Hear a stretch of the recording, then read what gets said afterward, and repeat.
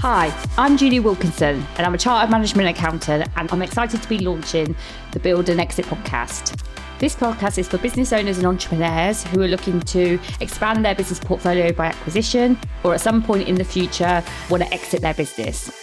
We're going to bring real life stories and experiences of people who have grown by acquisition, who have exited their businesses, and other areas of business such as funding and cash flows. So there'll be lots of opportunity to learn different areas of business and how you can, in the end, transition your business from a lifestyle to an asset. So look forward to seeing you soon. Hi, and welcome to the Build and Exit podcast. Welcome, everybody. Thanks for listening to us. My name's Julie Wilkinson, and I'm the owner and founder of Wilkinson Accounting Solutions. I started the Build and Exit off the back of the work we do in Wilkinson's because we help people with acquisitions and exit planning. And I saw there was quite a gap in the market of financial understanding when it comes to buying and selling businesses. So we've had lots of interesting guests, and I'm really excited today to have Mathew Wainwright with us. Hi, Mathew. Hi, Julie. Thanks a lot for having me on your podcast. You're welcome. Thanks for coming. You're a very great guest. So I do get funny with this name. So Mathew is one of four partners in Opulentia Capital. It's a bit of a tricky name, so I think I got it right. Been partners for 3.5 years. Looked at 15 acquisitions, group turnover around 125 mil. The premises of what you seem to do is leverage buyout, so minimal equity down. So I think it's going to be a really interesting topic because I know everybody's looking for no money down deals, as they like to call it. So first of all, let me hand over to you and introduce yourself. Yeah, thanks a lot for that, Julie. So I think my journey in regards to my personal background, so I was born and raised in Spain and moved over to London. And while I was in London, my entrepreneurial spark started, coming out while I was at university. And that's at the point in which I was starting out doing a bit of e-commerce work on the side while I was at university. Found out that was really hard to pretty much build from scratch because you don't have employees, you don't normally have a lot of capital, you don't have a lot of resources to yourself. And I got exposed to what is M&A, right? So a lot of people call it a hack when buying businesses because you can buy turnover, you can have staff that is already being trained, hired, is already working within the business. So I kind of started getting a lot of interest in the M&A world at about 5 years ago now. So it's been 5 years since I've been focused on M&A. And over the last 3.5 years, as you very well mentioned, I've managed to close 15 companies. They've all been leveraged buyout transactions of profitable companies that, were looking for some kind of succession plan in place. We provided that through a structure that we can go into within the podcast. But it's been a really great journey. I've been exposed to 8 different industries so far. I've learned tons throughout the process. There's a lot of details that go into just getting one deal done, which I think is really important for the audience to understand. A lot of skill sets, which is why Julie can be a really important resource when looking at buying a company.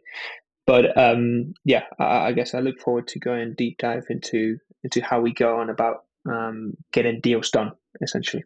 So. Yeah, definitely. I think where it'd be good to start is for people that don't know the terminology. When you say leverage buyout, maybe explain a little bit about what you mean and how you do it. Yeah, so a leverage buyout is an acquisition of a company that gets done through debt plus an equity component, right? So back in 1980s, it was a terminology that got really famous, especially in Wall Street, for buying asset-heavy industries with a lot of debt. And they would structure the acquisition, and then within 2-3 years, they would refinance that deal, make a bunch of money, and everyone was happy at that point.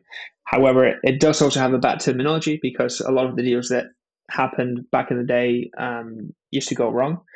So it's an acquisition structure that uses debt, uses a bit of equity. In our case, not necessarily that much, or none at all from our part. But it's a very common, I guess, acquisition process in the M&A world for those who don't understand. Yeah, definitely. And I think, what's going to be interesting, we're going to have a look at cash flow today because obviously that's the biggest thing that causes problems in businesses. I know from my perspective, from the people I speak to in the acquisition world, leverage, but I think a lot of people just call it no money down deals. And when they say money down deals, they're looking for kind of like heavy asset acquisitions where they can leverage off that to get the financing. And what I just tried to say to people is it's okay doing that, but that doesn't mean you don't need any knowledge of running a business or any risk strategy, because at the end of the day, once you've maximized the funding, what happens when you need funding for working capital? I'm not saying it will happen, but I think you have to be prepared. So I think you've obviously successfully done 15 of these. So it'd be interesting to see your take on how you're planning and you're managing your cash flows.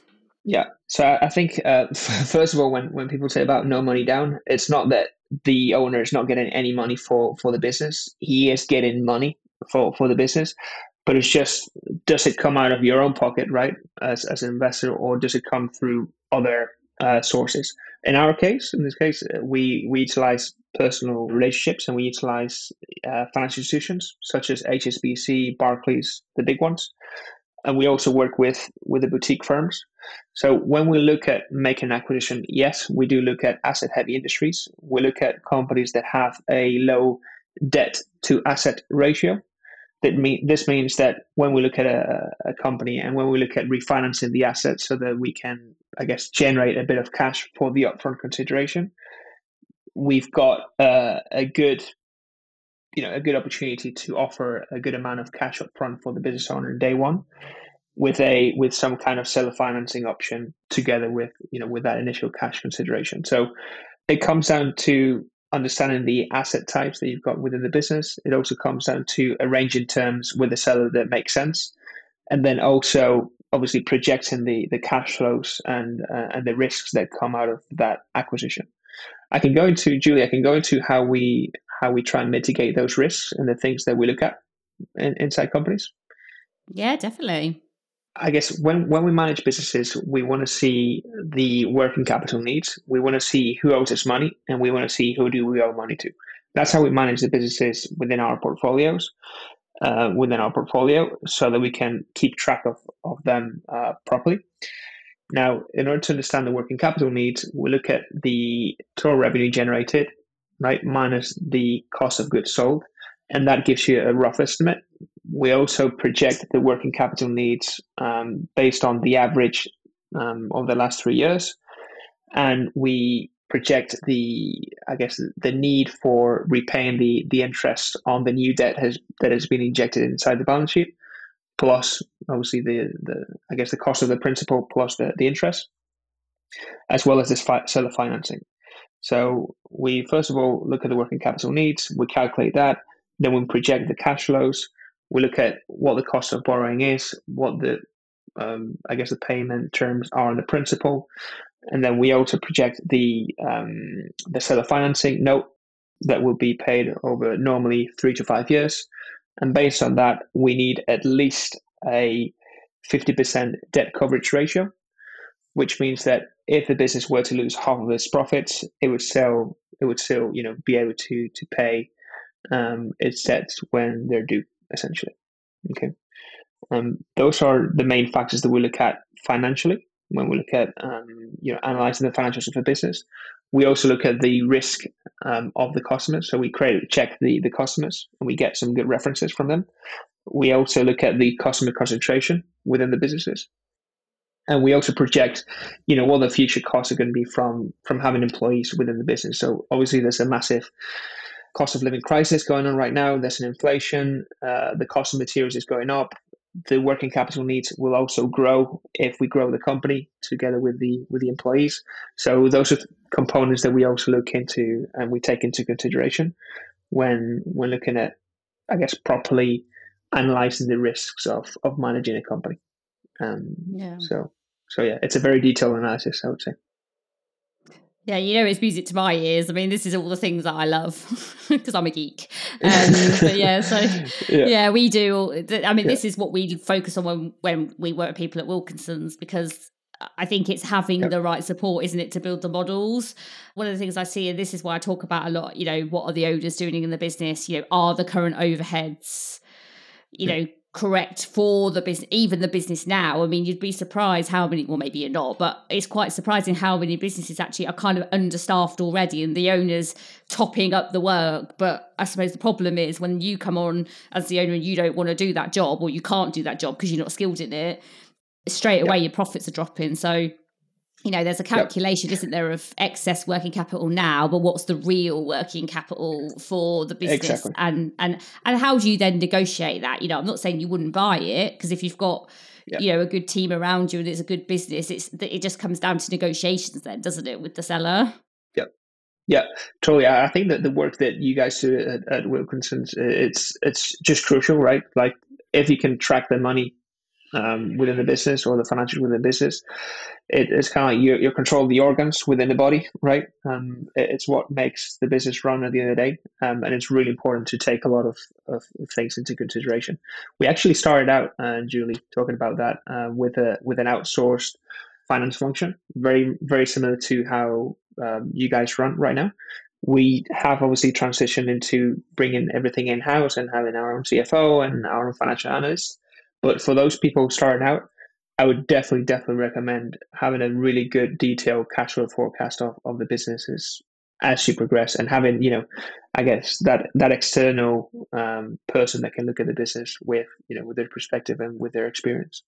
So definitely. Yeah. And I think you've done the right thing. I mean, what we tend to do with businesses, because we do tend to work on multiple deals, we know really when you get to about deal 4, you do need some form of finance team in house. And that's one of the things that we do at Wilkinson's. We do actually help people recruit, train, and onboard finance staff. So we'll set the modelling up so that when the FD comes in house, it's all ready. And we know that that's quite sought after, because finance teams like coming into things that are in place. If people come into messy situations. And then we just see the need. I think what happens in my experience, because obviously I've worked in finance teams before, I've worked in corporate, I've worked in these teams as well, I've done systems and things like that myself, systems and projects. And I know that what tends to happen is if you're doing lots of different projects and deals, sometimes the finance teams become too overworked, and then you might not need a finance person in-house for deal 5, say, because it's too expensive. But actually when you get to deal 8, you do. And I suppose that's where I think the outsourced finance works well, is it bridges that gap between when do you need the resource in-house to when do you actually keep it outsourced. Totally. I think it's, as you said, like setting the foundations for maybe the future finance team that goes in-house is very very important. In fact, a lot of the businesses that we buy, you would be amazed by multi-million pound turnover businesses that don't really track their accounts on a monthly basis, and it's amazing to me how they make money, but they do. So yeah. Although, well, it doesn't surprise me because I see about 100 balance sheets a month. And actually, when I started Wilkinson's, I did a survey and I asked 20 businesses of all sizes from about 50,000 turnover to about 20 million, and 100% only saw their accounts once a year. I was a bit shocked back then because I wasn't in practice then. I was in corporate, but it doesn't surprise me now. But what you'd find, though, the risk is, this is why people struggled in COVID. Because people manage, but that's because they're generally living off other people's money. So they're using their VAT money, their tax money, which I'm not saying is a problem, because at the end of the day, that's how we all manage our cash flow, is to utilise our cash at the right time. But when it is a problem is when something happens. So that's why when COVID came and businesses stopped, it became a problem, because everyone had already used all the money. So therefore they now had no money to pay their debts. And because obviously your tax and your VAT in theory is just a debt, because it's cash collected that you owe. It is something important to look at, I think. Yeah, and I think if you were to empathize with, say, a typical business owner that has got, say, 1 million in the bank, the salaries are, say, 100K per month, let's say. I mean, you've got enough working capital for the salaries, right? So it's not something that just really that is really urgent to solve, because you've always got cash in there. But if you want to professionalize the business and you want to have like a bird's eye view of where you're at within your year, I think that at that point it becomes extremely important. And as you mentioned, any emergencies that come up, I mean, if you can't, if you don't have a bird's eye view of where you're sitting, it just makes financial decision making at least a lot harder at the end of the day. So yeah, my experience is, if you're just doing the same thing every year, in a way you can just maintain. my experience is it becomes a problem when either a scenario happens or you're trying to expand. That's when the problems come, because when you need an influx of cash, you have no methodology to track it. So if you're just doing the same thing every year, like you say, with your fixed overheads and your small growth, just your organic growth, although you probably should be analyze it, you probably know, you can probably work it out enough to maintain, but it is when you want to do something that it becomes a problem. My experience and Julie, anyway. what's your take on dividend payments? So dividend policies within a company. Let's say a company has made 1 million in profit, right? It is looking at growing within the next few years, and it is going to need a bit of extra working capital, but the shareholders want to pay themselves. What's your perspective on that consensus? Yeah, I think a lot of people don't really understand the dividends. So the fact is, when people pay themselves through the business, if they're not paying a salary and they're paying what they class as dividends, the reality is legally it's not actually a dividend at point that payment leaves the bank. It's actually a director's loan. And the reason is because you have to have enough retained profit to cover the dividend when you come to declare it, which is usually at the year end. Most people declare at the year end. So there's nothing wrong with paying the dividends, but what often happens is people overtrade. They did it a lot, especially with the CBILS loans and the bounce back loans, because people have excess cash through things like VAT collection, tax collection, loan collection, but actually that's not been generated from the working capital. So the bank balance, so it's interesting because the £1 million in the bank example you gave, actually, I've seen people with £1 million cash, but you take off 18 months worth of taxes, 3 months of VAT that they haven't paid, and I've seen it drop to way under 400k. So actually they don't have $1 million. Their actual free cash is X, and that's not even the working capital. That's just taxes already due, because they're not accounting for it correctly on the balance sheet. So it's making sure you don't overtrade, basically. So that's why you've got to be tracking it. At the end of the day, there's things you can do to mitigate it, but if once you get to the point you've done it, it can be difficult to reverse it. That's the problem, and then you're using all your money. Totally. I think one of the key things in my experience at least is to actually calculate the free cash flow and just make the I guess dividend decisions from the free cash flow as opposed to just the P&L, because it can be, as you mentioned, very tricky with new payments that will come along over the next few months that you don't account for, sorry, as of right now. So definitely. Yeah. My view is I don't think sellers work on adjusted EBITDAs often enough. We look at it in our business, you have a trading margin, and then so you have an operating margin, and then you have a adjusted margin. I think every business does, because everybody does have some form of one-off costs that aren't ongoing.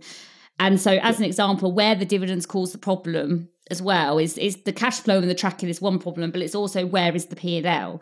If they're taking dividends, they're not actually reporting the salary, which is fine for tax purposes. And I'm not saying you should pay it as a salary, but it is quite easy to offline adjust your P&L every month if you've got the right financing in place to go, okay, so this is my trading margin, but what's my operating margin?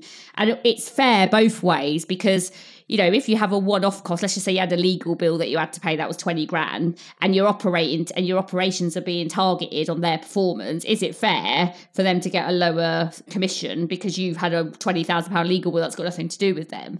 So I think people should be tracking adjusted margins in general anyway, because as long as it's not that complicated, it's because people don't. So then the question comes, when they are paying their dividends, is the P&L got the right profits, the right costs in for those salaries as well?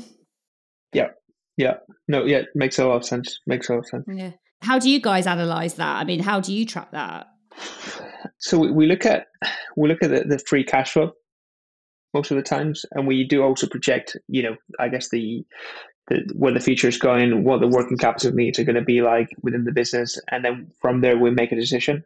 Normally we have a dividend policy. We're calculating it now at about 20% of the profits will be distributed as dividends to the different shareholders within the business.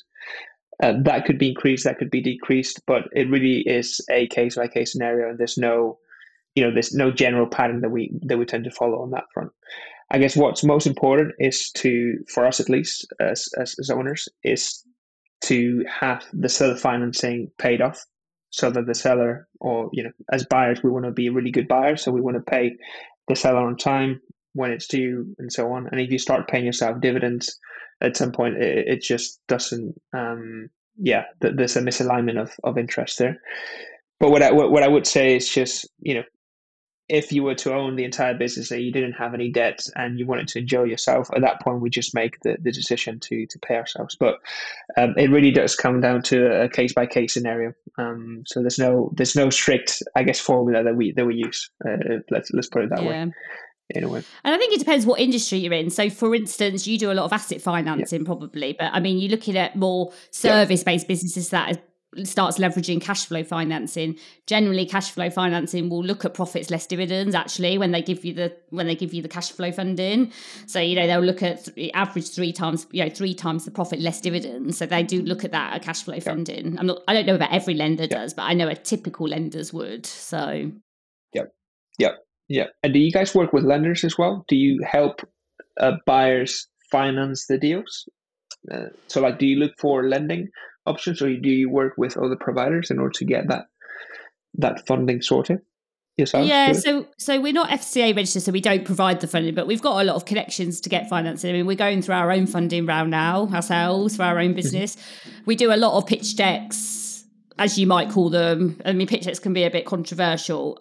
You do need one. You don't need a 100-page one, but you do need to understand what you're doing. So we do a lot of funding for people that help them build the cash flows, the pitch decks, and the story around it, I suppose, is the most important thing, because most people are buying into you really as the business, because the numbers are what they are. They can change. Do they trust whoever's going to have it can run it? And I speak to a lot of funders, and I know the problem with funding that they always tell me when they get the pitch decks is no one's prepared. They think just giving them a P&L and the 5-year forecast is going to be enough. And when they start challenging the numbers, whether this is a business or a buyer, it's the same problem. They can't explain it. It puts you on the back foot right at the beginning. Yeah, that's so true. So where we've got right now, as we speak, we've got 9 companies on heads of terms, and before going to the financiers, we create a business plan, we create the projections, we create different scenarios, and not only that, but we actually say defend those scenarios. So it's kind of like each line item that you create within the projected P&L, right? You kind of need to be able to defend it. So for potential buyers that are looking at buying business, I think that's so important before even going to the banks. I think, I'm not sure what you think about this, but also buying profitable, well-established businesses, in my opinion, is really, really important. So most of the times, if you look at distressed deals, there's a reason why they're distressed. Most of the times is because obviously the market may have changed, that the cost of materials may have gone up or whatever. But a lot of the times it's because of the people within those businesses. So you're buying into a business that may not have the appropriate people to run it. And that just makes things a lot more complicated. Whereas if you were to also look at what succession plan you would have in place post the business owner, say, leaving the business, I think you would save a lot of headaches. Let's put it that way. Moving forward. Yeah. So I think it depends where you are in your journey and what you're looking for. So, like, as an example, there's lots of different reasons people do acquisitions. They either do it to get access to resource, like to skilled labour, access new markets, access supply chains. So, like, as an example, let's just say, I don't know, you've got a garage and you could build cars and you don't have the machinery to build cars. You don't have to do a share sale. So you might find a company in administration that's distressed, that's got the machinery to build the cars. So therefore, your company's fine. And actually, there might be an opportunity just to buy the assets. So it might be you don't actually need the customers in this scenario. You just need access to the assets to help you improve your mix of services. So therefore, it doesn't matter if the business is distressed. You're actually going to get a good deal because you're just going to go and buy the assets you want. And a distressed business will sell assets, because they haven't got a choice. They need it. So there is opportunity with distressed businesses. Yeah, totally. In those cases, there's totally an opportunity. In fact, we've gotten a deal done for a company that we're building the food and beverage space.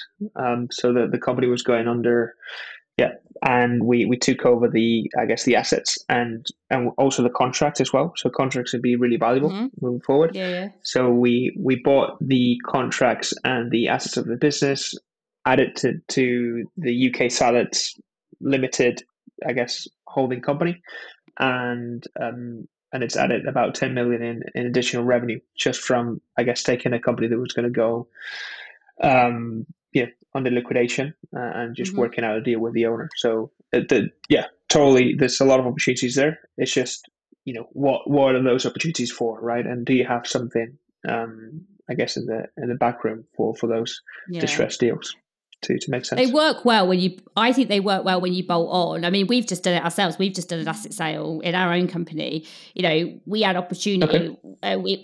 We transferred the staff and we bought the clients.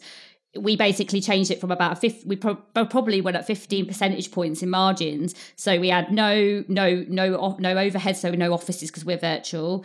Yep. Minimal insurance increase because ours is based on risk of payout, not number of clients. We got better partner rates with systems because you get a lower, the more you have, the more licenses you have. Because of the Yep. services we offer, we've bought a book of clients that have got a certain level of there's a certain clientele that need the acquisitions and the exit planning. So that's Uh-huh. how we leveraged an asset sale. So we did an asset sale, not the share sale. That's how we leverage it. We probably increased, I mean, we've only had it for 3 months and we probably already increased 15 percentage points just from the Wow. economies of scales from the sale. Yep. Totally. Totally. That's Yeah. also something to add to the projection. So like economies of scale and group buying power, right? So if you were to, but it just kind of makes sense, like just by itself. But if you can buy in bulk, or if you can buy in bulk, subscriptions, or you can buy in bulk materials, obviously that normally lowers the cost of purchase, and you could also project that into the future cash flows, and it also increases the profit margins, right? So it's totally something that to also consider, not only risk factors but also opportunities, right, moving forward when Oh acquiring yeah. businesses. Yeah, absolutely. I mean, that is the biggest benefit, isn't it, of buying businesses? Is once you Yep. get bigger, you have more opportunity to reduce costs because once you start buying in bulk, everybody knows, don't they? If you had 6 in different insurance policies, it's going to be more expensive than if you have one group insurance policy. Everything Yep. becomes cheaper in bulk. Yep. And that goes for Yep. funding. Typically, funding is Yep. harder for smaller deals. When you go above 5 mil funding, it's much easier to get it Yep. actually than it is to get the lower Yep. amounts. Yep. It's So, so that's one of the biggest lessons that I've learned in M&A. It's easier to get bigger deals done than it is smaller ones. hmm. Like the management teams are a lot more professional. They understand the commercials of getting a deal done. Then you go and talk to banks. Banks would rather lend you 5 million than they would say 200K, because for whatever reason, there's a lot of factors obviously, but they see you as a lower risk profile if you're raising 5 million, because you've got probably more cash flows you've got better projections, you've got more assets, you've got a lot more things in place so that they can have a better security option of the lending terms. And yeah, it's one of the biggest lessons that I've learned over the last 4 or 5 years. It's easier to get bigger deals on than it is smaller ones. So that's Yeah. so true in my experience as well. Yeah, Yeah. it's definitely true. Yeah. Yeah, it is. So I mean, we are coming. I mean, I could talk about this all day. We're coming towards the end of the podcast, but one thing I would be quite interested to know is, so have you come unstuck with cash flows in any of the acquisitions for a reason? Like, had cash flow difficulties? Yeah, so it's part of running businesses. You've got all kinds of difficulties. Sometimes that's just the cash flow, right? Some others it's just, I guess there's all kinds of problems that come as part of running a business. So when we come across cash flow problems, there's different things that we tend to look at.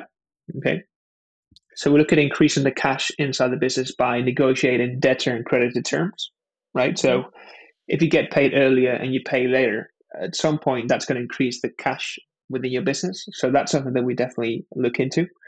We also look into maybe renegotiating any payment terms that we may have. So maybe we owe, say, 100K in March, right? Well, can we renegotiate with our supplier, say, 250K payments within 90 days? Is that something we can do? A lot of the times they're willing to do so. especially the opposite as well. So maybe they're paying you, say, within 2 months. Can they pay you this month an extra amount for, say, a discount on whatever they're purchasing? So those are things that we also look at. And then also you've got additional financial instruments that you can use in order to have more access to liquidity, right? So one of them could be a invoice facility that you raise against the debtor book.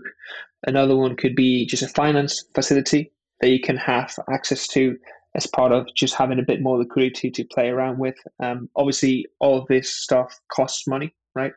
But if the cash flow problem is for, say, March or February or January, and you can get those facilities in place, well, that just gives you more oxygen to play around with.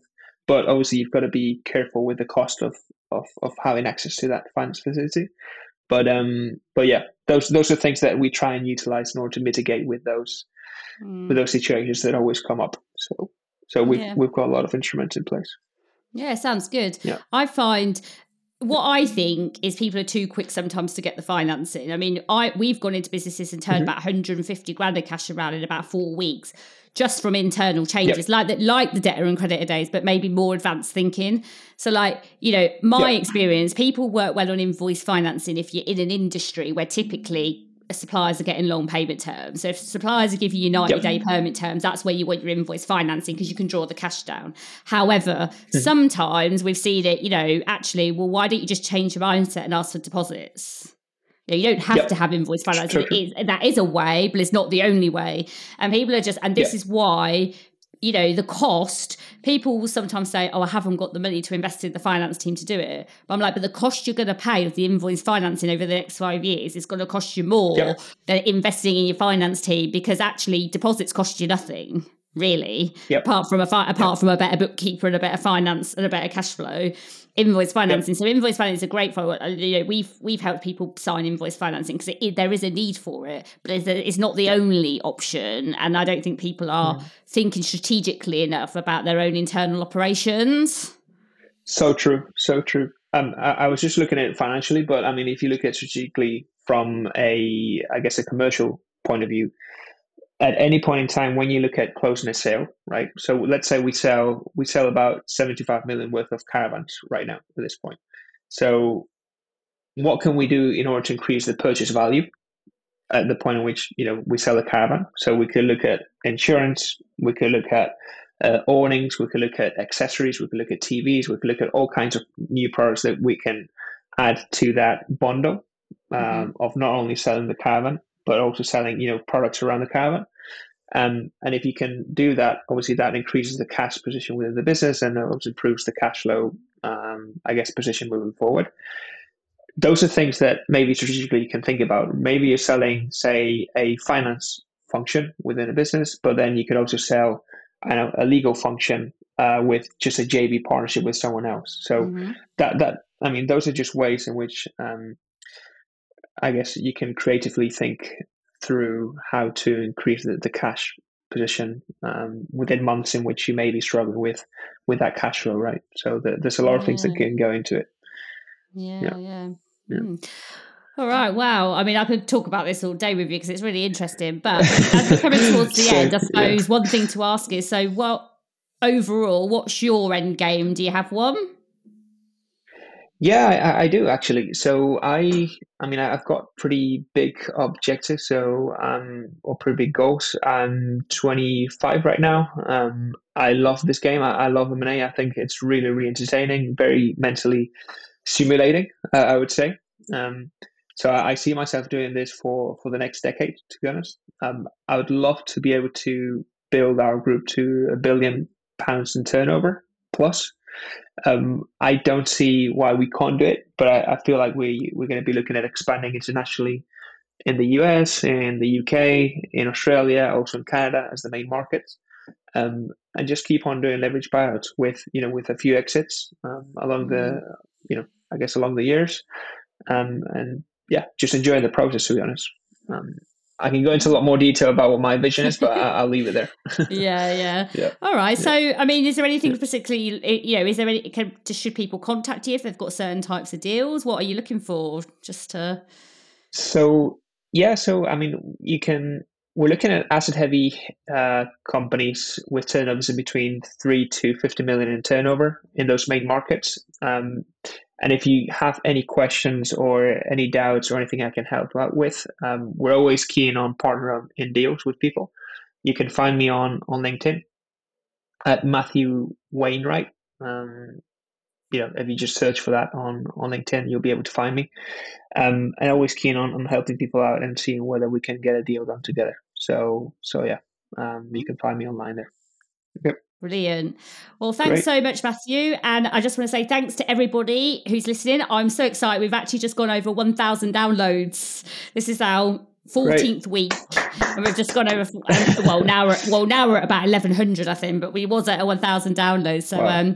so if our guests love, Very good. the show, obviously there's a lot of traction. We're getting a lot of downloads. So hit this subscribe or leave us a rating and review, because we'd love to have comments and people who'd like to come on the show. And I will see you again soon. So, once again, thank you so much for taking the time to listen to our podcast. I hope you found it useful. If you think there's anyone else in your network that might benefit from our podcast, then please share it with them. Either just click the link and send it to them, or send it in a Facebook group or other social media channel. Don't forget to subscribe so other podcasts come to you directly as and when we launch them. So I'm really looking forward to seeing you next time. We've got some really exciting things coming up, and we'll see you again soon.